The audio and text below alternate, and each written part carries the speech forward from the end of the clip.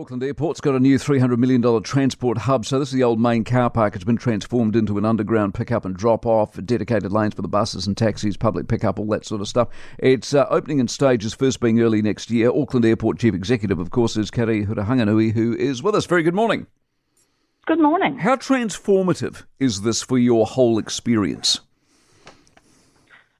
Well, will be certainly when it opens in totality, Mike, very much so. Our focus has been saying, well, how can we make it much more seamless? We realize customers really kind of don't breathe a sigh of relief until they get through all the processing and get to kind of their gates to depart. So this is to say, how can we make it as easy as possible for public transport, for taxi, or if you're going to drive and park yourself. And how big a part of the puzzle is it in what you're trying to do overall long term?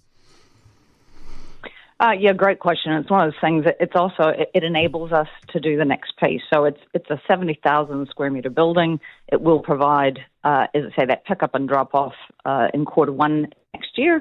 That you'll be able to come through. It'll be undercover, right on the doorstep of the international terminal. But what it will also allow us to do is to close the existing forecourt in front of the terminal, which then enables us to get on as part of the integrated terminal build and getting into that as well. Does this give you a tangible sense as you go to work every morning that things can be and will be improving at your place, given all that's happened this year and the reputation and the number of conversations we've had, Carrie?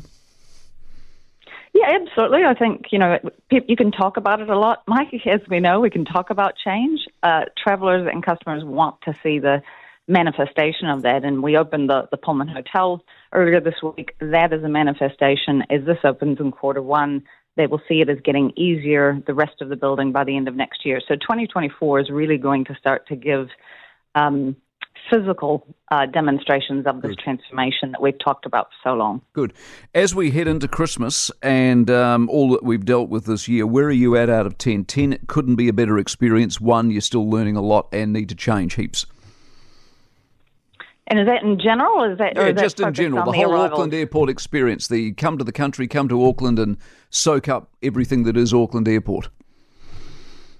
Oh, listen, earlier I think you asked me that question, I recall, in one of our discussions, and I think I said we were a 5 to 6 in regards to that. I think we're a 7. We've made some significant adjustments, a much more seamless arrivals process, but we have more to do. It's not the end result that I'm aiming for, and we will continue to be focused on making that better and more seamless for customers. Fantastic. Go well over the break. Appreciate it very much. And we'll catch up next year, I'm sure. Carrie Hurihanganui, who is the Auckland Airport Chief Executive.